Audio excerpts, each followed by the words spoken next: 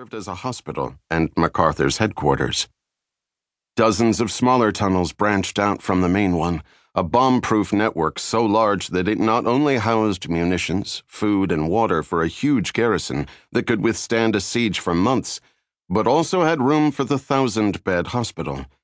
In the 3 years since the Japanese conquered Corregidor, they had fortified their positions, digging out additional tunnels to augment the extensive system built by the Americans, some of which had been collapsed intentionally before the 1942 surrender. Hayward's target was inside one of those tunnels. Kakoa took stock of the dozens of casualties and found out that 2 of the men who had died were in his platoon. Kakoa had served with both of them in the National Guard in Honolulu before joining the Army after the attack on Pearl Harbor. He then fought side by side with them during the invasions of New Guinea and the Filipino island of Leyte. They weren't the first men he'd lost, and judging by the insanity of this mission, they wouldn't be the last either. The explosion had closed off the entrance. They had to find another way in. Under Hayward's direction, Kakoa gathered his platoon and headed toward the south side of Malinta Hill. The sound of rifle fire and artillery blasts continued non-stop from around the island, and Kakoa was bathed in the stench of gunpowder and burnt flesh. When they reached their new position, Kakoa and Hayward crouched in a foxhole to plan the assault. When he asked Hayward for orders, the captain hesitated and then asked, "What do you suggest?" "Have you ever been in battle before, sir?" "I think you know the answer to that. My office is in the new Pentagon building.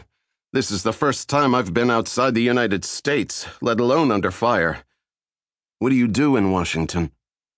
"I'm a biochemist." "I don't even know what that is. What I do know is that it's suicide to go into those tunnels before we've cleared them out." Hayward gave him a half-hearted grin. "I thought you promised to get me through in one piece." "I'll do my best, sir, but these defenders are fanatical. I've heard from soldiers in some of the other battalions that they're strapping bomb vests to their chests and running at us kamikaze style. The battle plan is for our troops to get close enough to the tunnels to dump gasoline down the openings, light it on fire, and then seal the entrances up to burn through all the oxygen." "That's exactly why we need this mission to succeed," said Hayward. "We need to get inside before that's done." He looked around, then lowered his voice so the other men couldn't hear. "Do you think I want to be here, Sergeant? I have a wife and 2 children in a nice house in the Virginia suburbs. I was a college professor at Georgetown before this all started. I am not a warrior." "Then why are you here, sir?"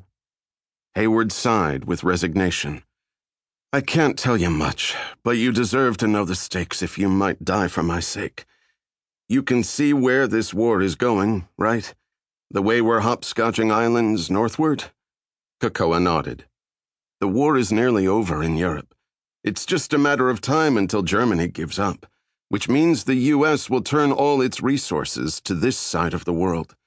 Our government has said we'll accept nothing less than unconditional surrender. So what do you think the ultimate goal in the Pacific is?" "The invasion of Japan." "Right. Look around you. We're fighting like mad for every yard on this tiny rock. Now imagine what it will take to conquer the home islands with every citizen willing to fight to the death for their beloved emperor." Kakoa frowned.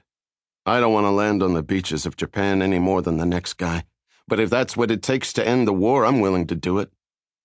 My research group believes there is something in these tunnels that could make the cost of taking the home islands too terrible to conceive." Kakoa stared in disbelief at Hayward and waved his arms at the destruction around him. "Worse than this?" Hayward nodded solemnly. "You've heard the rumors that the Army is manufacturing 500,000 Purple Hearts in anticipation of the invasion of Japan?" "That's the scuttlebutt." "It's true." The captain scientist pointed toward the tunnel complex. "But if we're right about what's in there, it won't be nearly enough." Kakoa grimly nodded at Hayward. "We'll get you in there. Where do you need to go once we're inside?" "Thanks, Sergeant," Hayward said. "I'm looking for a lab in one of the Navy tunnels. It may have collapsed in the original Japanese..."